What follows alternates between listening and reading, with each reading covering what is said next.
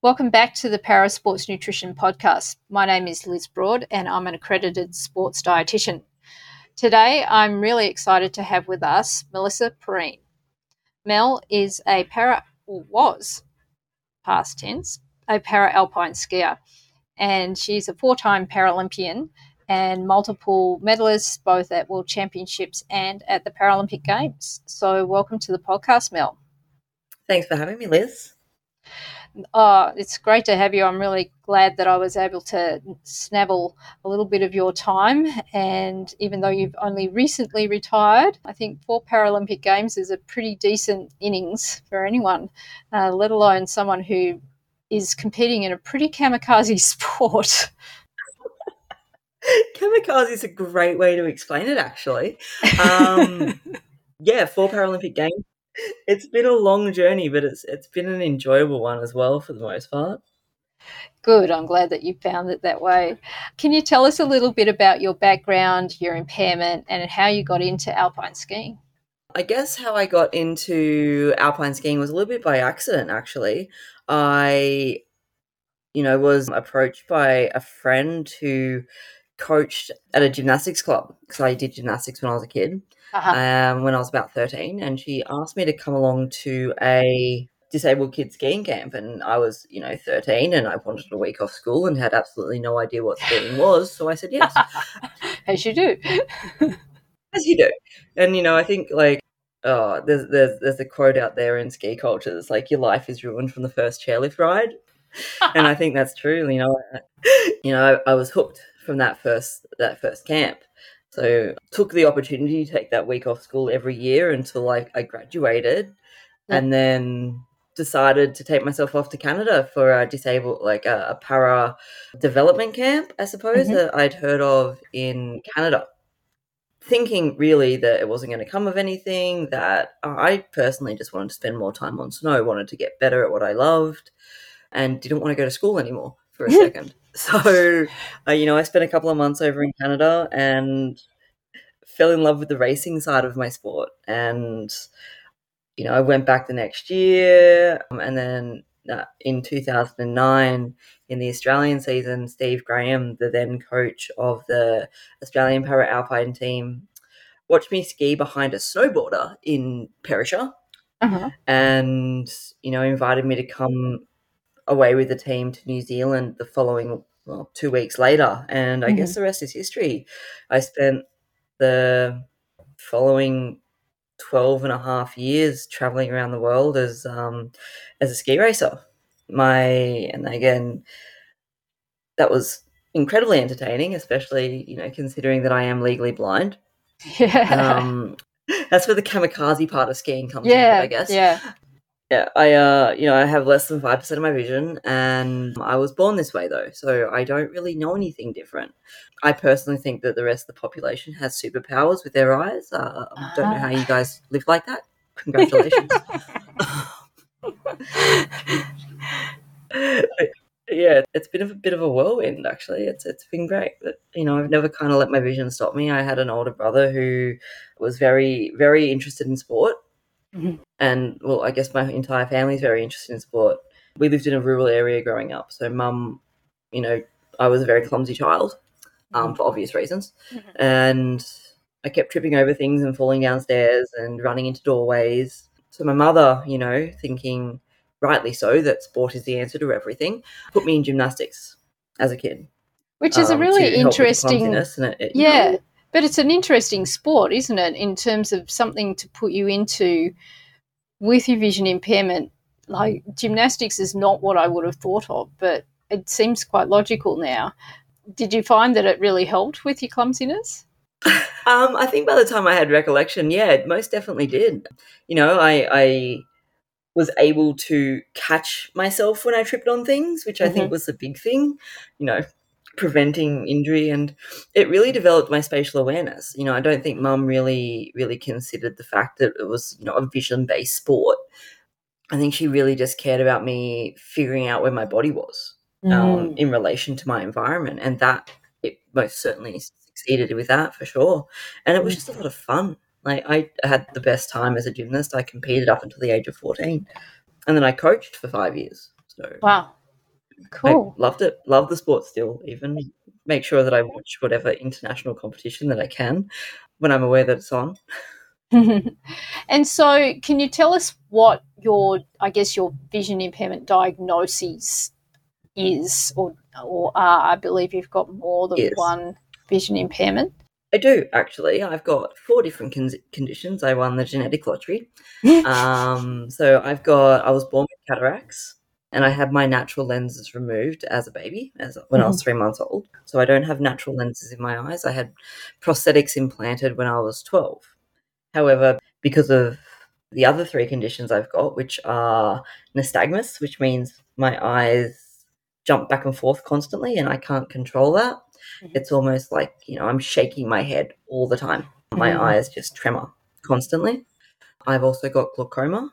Basically, it's like the pressure in my eye can blow up, which can cause irreparable damage to my optic nerve. So I'm on medication for that. Yep. And I've got microphthalmia, which means that my eyes were underdeveloped as a fetus or in my mum's womb. So I have very small eyes, as in the eyeball itself, and I have very tiny malfunctioning pupils. So they can't expand and contract to the same degree as everybody else's. So I don't respond well to changes in light, basically. Bright sun, complete darkness, I'm totally useless in. Right. Yeah, so all of that has led to essentially vision. I don't have my full peripheral vision. I can only see about 90 degrees or probably less than that, actually, probably closer to 60. And then I guess the easiest way to explain what I can see for people who don't get acuity numbers would be what a regular sighted person without the use of glasses can see at 100 meters to the end of a football field. Yep. That same thing would have to be 5 meters or closer away from me for me to be able to perceive it with the same clarity. And so when you're skiing, can you see anything, or can you actually, because things are moving pretty fast when you're skiing, can you see anything, or are you more just responding to your guide who's in front of you? I'm more just responding to my guide. I can see a little bit. I can see up to about 5 to 10 meters in front of me with a degree of accuracy. I probably think I can see more than what I can, but I can get around on snow as well if I'm going really slowly. But in racing, I guess what I see when I race, it's my guide's bright orange jacket in front of me. I can see the back of her skis. We only ski about never any more than 10 meters. 10 meters is like the end of our range of distance apart. We prefer to ski close to 5 meters apart. I see all the white stuff, which is fun. And then I basically notice there's a gate there when it smacks me in the head. Yeah, yeah. But you got no concept of how far away it is until that happens. Pretty much, yeah. I can, through pure experience and memory of how a turn feels, and, when I pick up a gate, I can kind of guess where the gate is. But I actually try not to do that because it can get me into a lot of trouble. Because, with the undulation in terrain out there, which I can't perceive at all, I can kind of, I can make the wrong guess. Yeah. So essentially, I stopped trying. I stopped trying to guess and just let my guide, tell me what was going on because it was safer. Sure. What's the fastest speed you've actually sort of been clocked at on the ski slope? Over 120. Kilometres per hour. I always ski at 120 an hour. I hope not. Kilometres, not miles. Kilometres per hour. Yep. No, 120k an hour. I think it was something like 126, 127, something along those lines. I'm not entirely sure. It was in a downhill, actually. Yep. So, it felt like a relatively normal downhill speed to me. So I guess that was a regular when I was racing downhill, which is the fastest of the 4 skiing disciplines. Yeah. 4 alpine skiing disciplines, the racing. Yeah. And it was it was fast. It was really fast. Yeah. It was fun, actually. So it didn't feel particularly fast, it just felt normal. Well, it felt normal for downhill. Downhill is petrifying. It is psychotic. It is the absolute biggest adrenaline rush I've ever experienced in my life, and I've done a lot of dumb things. Fair enough. I have So a good measuring stick for stupid adrenaline causing things. Yeah. okay, and so you've got the 5 disciplines. Can you just really quickly run through what those 5 disciplines are? Sure thing. So this downhill, the crazy one, basically massive, big, arcing, sweeping turns. You're pretty much just going as fast as you possibly can, point A to point B, with very little deviation. Turn radius of about 50 to 60 meters, sort of thing. Very, very big open turns. Then there's super giant slalom, or super G, as it's colloquially known. Turn radiuses are closer to 30 to 50, depending on the course set and like whether there's a delay or not. So it's high speed. It's the other of the speed events, but it requires a little bit of a faster transition between turns. You can't just kind of like glide into it. You actually have to move as well. So it's more dynamic, but still really fast. You still reach speeds of 110 to 120k an hour, but there's less room for timing errors. Yep. And then you got giant slalom. That's the first of the technical events. And turn radiuses there are about 17 to 25 meters, and it's quite quick in transition. It's very foot to foot. It's very dynamic. It's a very hard one to get right. It's one that I always struggled with. And then there's slalom. Turn radius is anywhere from 8 to 12 to 13 meters. Very, very, very quick. The one where everyone's smacking into poles and everyone asks me, is that intentional? The answer is yes, because it's just easier and you don't have to ski as far. Yeah, you can go straighter. Yeah, that's that one. It's mass agility. You're just bouncing from one foot to the other, constantly for over a minute. It's incredibly exhausting, but it's very rewarding too, I've found in my later years. And then the 5th discipline is a super combined, which is a run of speed, either super G or alpine or downhill, depending on what event you're racing, and a run of slalom, with the combined total of those runs deciding who wins. And how long would a downhill take you to complete on average? I know everyone's different, depends on the snow, it depends on the wind conditions, but you said that the slalom takes about a minute. So roughly, by comparison, how long does a downhill take? I guess it anywhere from, you'd be looking at downhill would be a minute 15 to a minute 45. Some slaloms can reach over a minute. They're the ones that we consider torture. Downhills are a little bit longer in duration, generally speaking. Yeah, but they're still under 2 minutes. Like, these events are still very short, relatively speaking. They're high intensity events where there's a lot of lactate buildup. It's a lot of leg strength and the need to be able to shift your weight pretty quickly at times, correct? Definitely, yeah. So they are short in duration. They're all under 2 minutes, exactly like you said, and requires a lot of fast twitch muscle energy, a lot of quick decisions, a lot of quick movements within that time, and it's repetitive. Those movements have to be as strong and as precise from the first turn to the last turn. It's a dangerous environment. It really is, and if you're not conditioned to the point where you can handle that environment and that energy requirement, then 1, you're not going to ski very fast, and 2, you could really hurt yourself. Have you ever had any major injuries? Yeah, actually, I fractured my pelvis attempting to stop at the end of a downhill with my rear end rather than my feet in the finish area of a downhill in Italy in 2010. Ouch. So that was a fractured pelvis, torn labrum in my hip, and that was about 9 weeks before. Oh no, about 10 weeks before the Paralympics. So after a 5-week recovery time at home for a fractured pelvis, I then left to go to America to race a downhill. About 7 weeks after I fractured my pelvis. I don't recommend it. It kind of sucks. I was going to say, how did that go for you? Games, I didn't do too bad. In a lot of pain. It hurt. It really hurt. Oh. And is that what kind of led you to wanting to be a physio?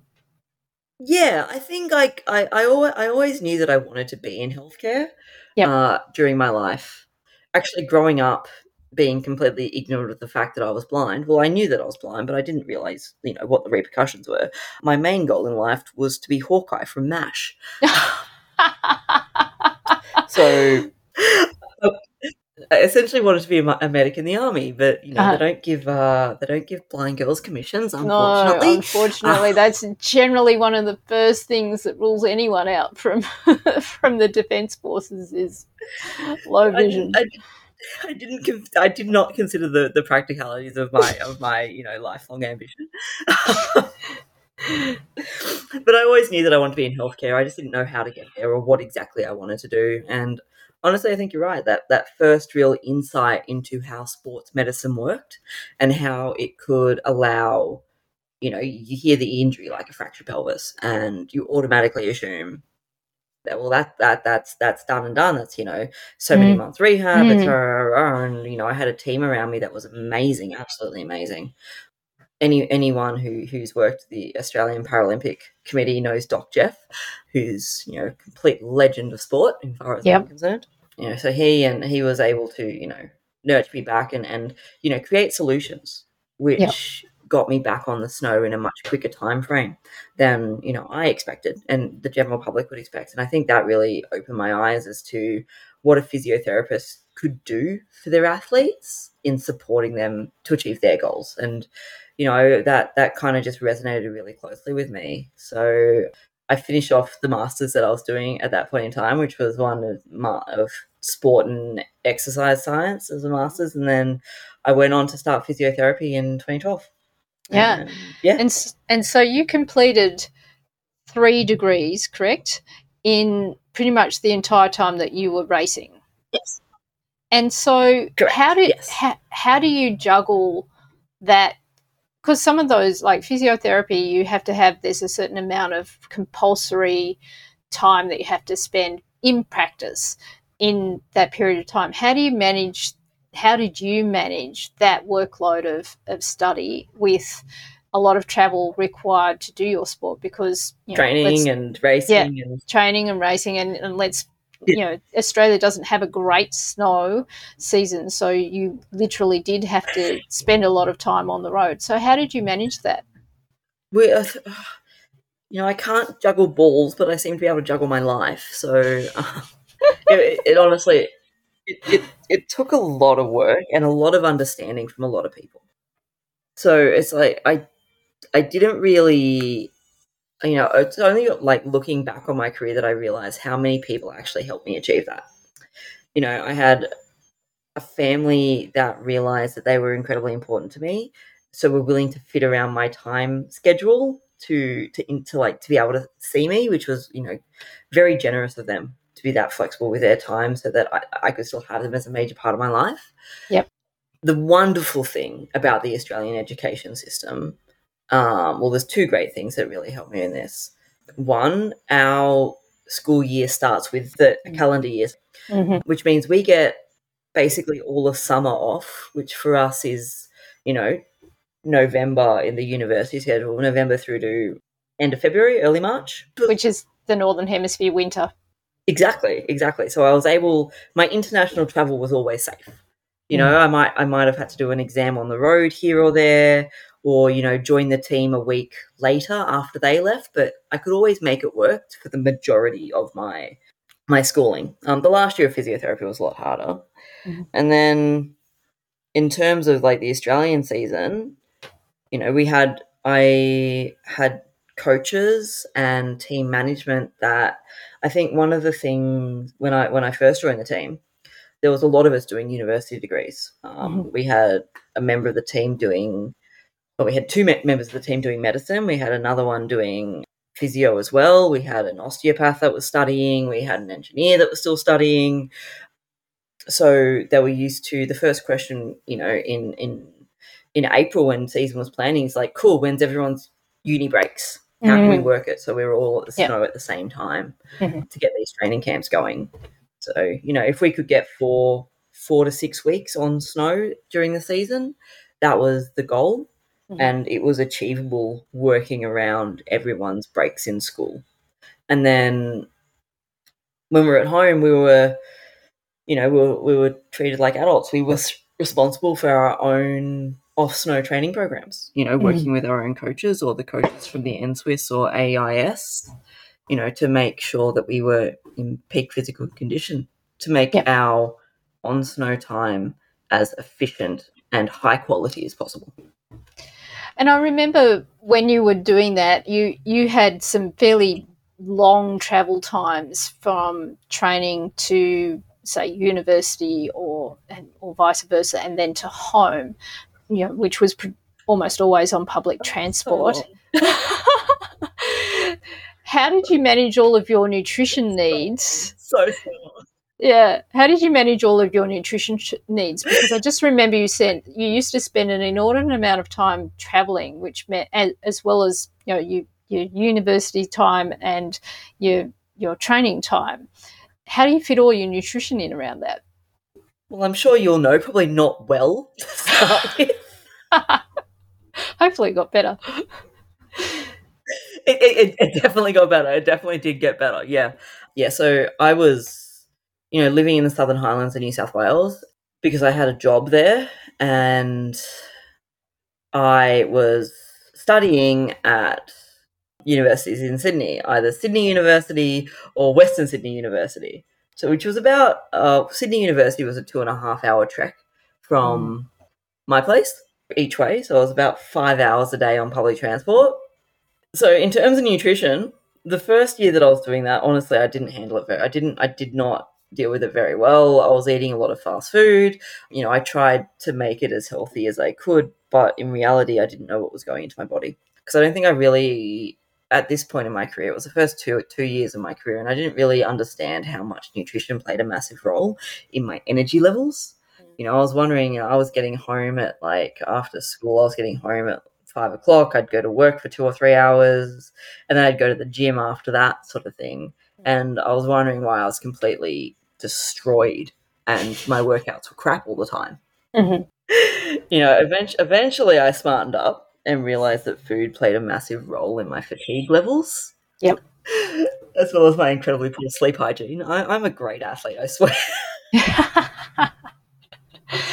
Yeah, but it's all about problem solving, isn't it? And then I guess I prioritized at least a couple of hours a day. I got this down to 2 hours on a weekend, actually. Meal prep was my saving grace, honestly. It really was. I think I worked with you and nutritionists that came after you that supported our team to, find food options that traveled well, that didn't need reheating, that also gave me what I needed throughout the day in terms of maintaining my energy. So I didn't, because I was on the go constantly. I was always having to keep my brain active. And then I was also at this point in time struggling with epilepsy medication and the effect that had on my brain, my energy, and my weight as well. So it was a very complex situation. I've never done things the easy way. So, but you took it in your traveling stride. With snacks. I tried to. I guess traveling with appropriate snacks was a big thing to me. If I was hungry, I could reach into my bag and find something that was better for me to eat. Yep. Than anything else. And so give us an example of some of those snacks. I love crunchy things. So things like fruit, obviously apples and pears were a big part of my diet. I really love them, and that was something I've never ever stomached breakfast well. So, when you're leaving home at 4:30 to get to uni by 7, sort of, appropriately 4:30, 5:30, that sort of time, the last thing I want to do is eat. But I could stomach a pear or I could stomach an apple. So I always had a couple of apples in my bag. Muesli bars, I used to eat 1 or 2 of those a day. Chickpeas became a favorite of mine, dried chickpeas. Mm-hmm. You can get these ones in Australia that are covered in paprika, which are fantastic. Nice little boost of carb energy. Carrot sticks, celery. And then if I ate it in the morning, I could take cream cheese with me as well. So that went really quite nicely with that. Some dried fruit and nuts as well traveled really well. Yeah, they were basically mainstays in my bag because they could stay in my bag for a couple of days if I didn't get around to eating them. They stored well in little containers. They didn't take up too much room. and they're things that I could snack on during lectures without, disturbing my class as well. So that was pretty much what lived in my bag on a daily basis. Yeah, I think I spoke to another athlete who said that they loved canned tuna, but the rest of the class didn't like it. Like when they cracked open some canned tuna, the smell went everywhere. Yep. Okay. And Exactly. so you chose that well. And you said also that you meal prepped meals that didn't need to be heated or cooked. So can you give us a couple of examples of, say, what would be a meal on the road, like as you were traveling? So things like, I think, on public transport. So one of my favorite things that I found did really well was pasta salads. Mm-hmm. Because I get a little bit of carb in there, and I used to have like a pasta salad with like chicken and pesto and a little bit of cheese in there as well, and a lot of spinach because I love spinach. Someone once recommended that I put rocket in there, but I don't like that, so spinach worked really well for me. Yep. And then capsicum as well in there, so that was a little bit different, and I enjoyed that. So like meaty salads was basically the thing that I went with. Yep. They lived in my fridge all week. And then they'd survive until lunchtime if they were in like a nice hard container. So I'd eat those when I was on the road. Awesome. And there was something that wouldn't offend the senses of the people around me. Yeah. Fair enough. And so what do you think is one of the big things that you learnt over that, 4 Paralympics, so that's, 4 quads, 16 years, give or take, of training, competing. What are some of the big learnings that you can walk away with from that? Yeah. I think I mentioned really briefly before that I've got epilepsy, and I had, at the beginning of my career, I took medication which actively made me gain weight. And as an athlete, that's something really quite hard to understand. I'm working really hard, I'm traveling all the time, I'm on the road constantly, I'm doing what I can to eat as properly as I can, and I'm still gaining weight. Yep. So I thought I had a really poor relationship with food, thinking of it as good and bad rather than as, something that should be enjoyed and that, is used to help me do what I love to do. Yeah. And my medical situation eventually got sorted out once I changed doctors, thankfully. But it still took me a couple of years to actually grasp that I could enjoy what I was eating. It was allowed to have flavor. I could eat sugar if I wanted to. It was all about proportion and just making sure what I was eating was fueling what I wanted to do. And occasionally for me, because that was eating more carbohydrate, because my body responds honestly really well to carbs. I have a lot of energy when I eat them, and I've tried like high protein diets, and it was suggested to me at one point to go keto to help with the epilepsy management. I think I tried it for about 3 days and I felt like a slug. So that went.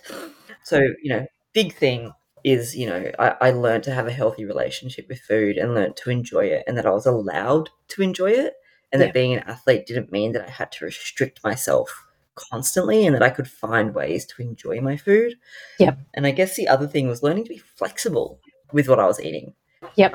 And understanding how different foods to what I usually ate would still give me the same nutrients. Traveling overseas, we'd often travel to Europe in the winter, and when 6 or 7 years ago, the produce that we're used to in Australia, we're so lucky we have great produce, great meats, great fresh vegetables all the time, always available to us. That wasn't the case when we went to Europe all the time. Yeah. It was hard to find the vegetables and salad mixes that you'd always eat. And then you add in a winter environment on top of that. Things became pickled all the time. And then you'd be going to you'd be eating in hotels, you'd be eating hotel food. So you had to kind of like, I had to figure out portion sizes and appropriate them to what would be served in a hotel, and how I could go to the supermarket and understand labels in German. And figure out what foods would still give me what I needed in a really complex environment. So I think they're the two big lessons I took away from from eating and learning how to eat as an athlete. And I mean, I think the first one makes a lot of sense, like the interaction with your medication and what you're trying to achieve. For some athletes, it can be quite counterproductive, I guess, in some ways. And so I think it's interesting that you said that you found a different doctor who was able to provide you with a different solution to that issue. And I think, not everyone is willing to go and look for a second opinion or for another option. And so I think that's a really good thing that you're able to come out with a great outcome with that, because then you were able to fuel yourself appropriately and feel like what you should feel like with training, that you can do all the training and you can recover effectively and feel like the athlete that you've actually been working hard to be. Yeah, it did take a couple of years, honestly. I was training away from the AIS. I was training away from NSWIS, so I didn't have oversight, and I was training according to everyone's programs. I was doing everything that I thought personally at this time that I should be doing. I was eating what I was told to eat. I was still gaining weight. I still wasn't as fit as all the work I was putting in. So the general perception, at first glance was like I wasn't doing the work, which is understandable. You see an athlete who's gaining weight, who's not as fit as she should be during every testing and stuff like that. It's like, well, what the hell's going on? And it actually is like I ended up doing food diaries and training logs over a 3-month period, and then I think they realized there was a massive mismatch there, and I'm just like, it's not working. Like, whatever I'm doing is not working. And it was actually through the input of Snow Australia, who helped me realize that the main contributing factor to all my fatigue was my epilepsy, my medication. And I just kind of thought that was how it was. I just had to put up with the side effects of my medication. And then, it turns out that I didn't actually have to, that I was allowed to seek outside, I guess, counsel.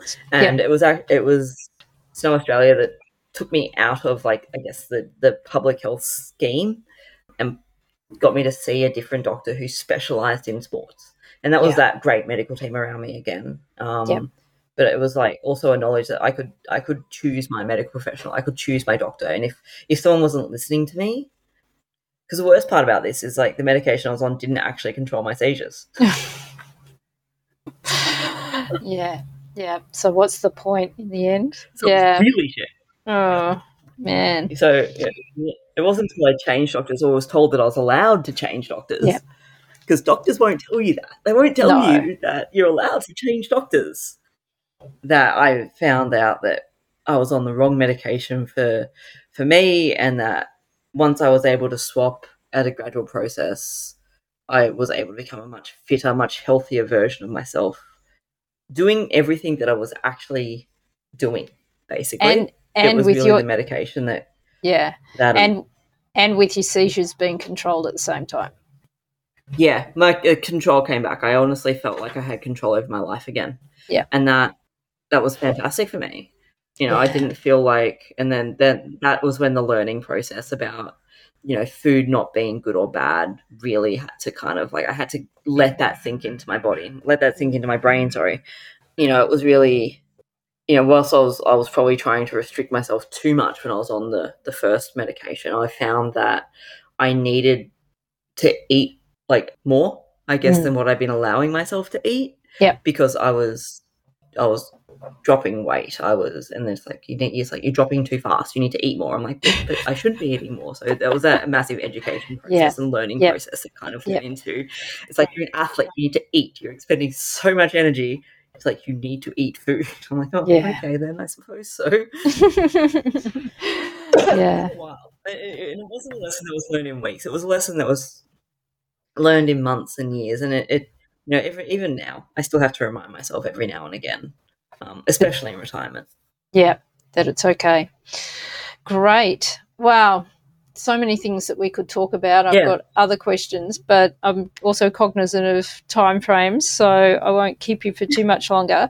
I guess just any recommendations that you have for athletes or an individual with a vision impairment. How do you get into sports? And obviously you had to have guides. How do you find a guide? Like, I guess any recommendations that you have for athletes who may be interested in becoming an alpine skier? So I guess the best way to get into winter sport, because that's where I know the pathways that are being built, would be first port of contact is Disabled Winter Sport, which is a charity organisation run out of New South Wales and Victoria in Australia. And they have recreational programs, they have pathway programs for people who want to get into racing eventually. So they're really, really good. They run camps during the winter season out of Falls Creek, Hotham, Perisher, and Thredbo, I think. If that isn't the way you want to go, there is always adaptive instructors if you just want to learn how to ski, which is fantastic. So adaptive instructors, they're, again, at most resorts in Australia as well. And do you know if they're also... Or if you already know how to ski and want to go into... Sorry, do you know if they're also available in overseas, in other resorts, like in the US and European countries? Definitely, yeah. So parasports is really popular overseas. So I myself, I decided to take myself on a trip to Wyoming a couple of years back, right before COVID started. And I reached out to the disabled organisation that worked out of Jackson Hole and just said that I was a really experienced skier and wanted to come over, but I needed a guide because my guide couldn't travel with me that year. And so they hooked me up with a guide for the week. I think, I paid for their services, obviously, at like a discounted rate. I guess a non-disabled person would be charged for the same kind of thing. And I was able to go to a different country, to a resort that I'd never been to, and meet and ski with someone who, I still call a mate, like now, a couple of years later, for 8 days, which was fantastic. So, and these same services are available throughout North America. I think there's a couple of resorts in Japan as well, and Europe. Right. France, Scotland, a lot of the indoor slopes in the UK as well have adaptive programs, I've noticed. Yeah, that was a bit of a blowout to me too. Where else? Germany and Austria are really big for adaptive sports. Spain have one of the best blind skiing teams going around for years. So they're getting out there, and I think it's just calling around resorts and figuring out where the adaptive program is based for that particular region, but they do exist. And then in terms of other sports, if ski racing isn't for you, I don't know why, because it's fantastic, but then reaching out to Paralympics Australia do come and try days for all Paralympic sport, and some sports that aren't actually in the Paralympics either, to get young kids and adults that want to be active into sport, or to introduce them to the kind of sports that are available, for the disabled community, which is fantastic. Awesome. And then you've got a lot of... So a quick Google search basically will let you know what's out there. And, if you're living in a rural area like I was as a kid, pop down to your local sporting club. If there's a sport that you're interested in, pop down there and chat to the manager or the coach and just say, this is what you want to do, this is what you want to try. And the most time, people will find a way to involve someone if they're just educated as to what a para-athlete will need. Most coaches in sports want to be inclusive. They want members of the team, they want participation, they want people who are really enthusiastic about what's going on. And as long as that coach, regardless of whether they've dealt with a disabled person in their life personally or in sport before, as long as they're educated and guided as to what a young disabled child will need to participate fully, they're in most instances I've found nowadays, they're more than willing to accommodate if they possibly can, if the situation and sport is appropriate and safe. Yep. And in terms of being a guide, can anyone really be a guide if, as long as they can obviously ski? I'd be useless. But can anyone really be a guide? It's really just a matter of understanding what communication you need. If you are at an intermediate level of skiing, you can be a guide. Mm-hmm. It's all about learning about what your athlete needs. Yeah. And you can start in the recreational sphere through Disabled Women's Sports Australia. They actually have guide training programs. So if you want to learn how to be a guide, the training programs are there. They exist. They run for free. I think all you have to do is get a ticket or have a ticket or something along those lines. I can't remember. It may have changed since. I've actually done the guiding program. I am a certified guide. I would never trust me, but I've done the program. That blows me away. I think that's awesome that you're certified as a guide. I did not do I think I did it more as an educational thing more than anything else. I wanted to know how, to guide a sit ski, for example, and how they were teaching visually impaired people to ski. I personally wanted to know that. So that's how accommodating disabled women's sport is. They took a disabled person and taught them how to be a guide. So if I can do it, anyone who is even an intermediate level of skier can go and learn how to guide. Yeah, fantastic. Yeah, so I highly recommend it. It's fun and rewarding, and you'll create friendships that are with you for life. Lifelong, yeah. Awesome. I've trusted every guide I had with my life. Yeah. Well, you have to, don't you? Yeah. Okay. Definitely. Yeah. Well, Mel, you've shared with us lots of things, and I really appreciate it. And I'm aware that we need to let you go. But before you go, there's one last question, and we need to know what your favourite food is. Oh, so I personally think, I'm going to cheat here. I'm going to do 2 favourite foods. Okay. I think if there was no other food in the world other than potato and chicken, I would live a very happy life. Any particular way it needs to be prepared? See, that's the beauty of both of those things. Versatility is fantastic. So you'll take them any way they come. Any way they come. I love both variations. Like, for example, I just learned how to cook chicken adobo, which is a Filipino dish, I think. Mm-hmm. And it's basically chicken cooked in soy sauce, vinegar with garlic, soy sauce and vinegar with garlic, a tiny bit of brown sugar, and what else does it have in it? Yeah, legit, that's it. Simple as. That's it. Simple, and honestly, I think I ate it for meal prep for the past 3 weeks straight. It's fantastic. So people need to send in their best preparation tips for chicken so that you don't end up just getting sick of one and need a few more ideas. Exactly. I'd take any preparation tip for chicken ever because it's fantastic.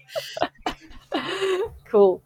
Well, thank you, Mel. I really appreciate your time, and it's been great chatting to you, and I'm really pleased that you were willing to share with us some of your experience and some of your journey. It's certainly been a really interesting one, I think, and I hope that all goes well in your pursuits of being a sports physio. I know you've got a lot to contribute to a lot of athletes, so thank you for your time. Anytime. It's been a lot of fun. Thanks for having me on this, Liz. It was great to chat.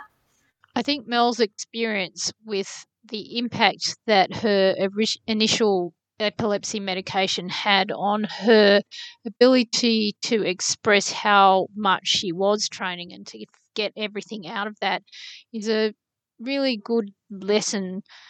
It took a long time for her to sort that out and to get the best medication and to a great scenario for her, but it's worth exploring. If things aren't working well for you as an athlete, or if you're if you're a coach or a practitioner, you have an athlete who seems to be doing all the right things, but it's just not coming through in their training, it's always worth looking at medication and interactions that they may have and whether there's something better out there for them on an individual basis, especially when it comes to performance sport, as opposed to medication that's just simply used because that's the standard.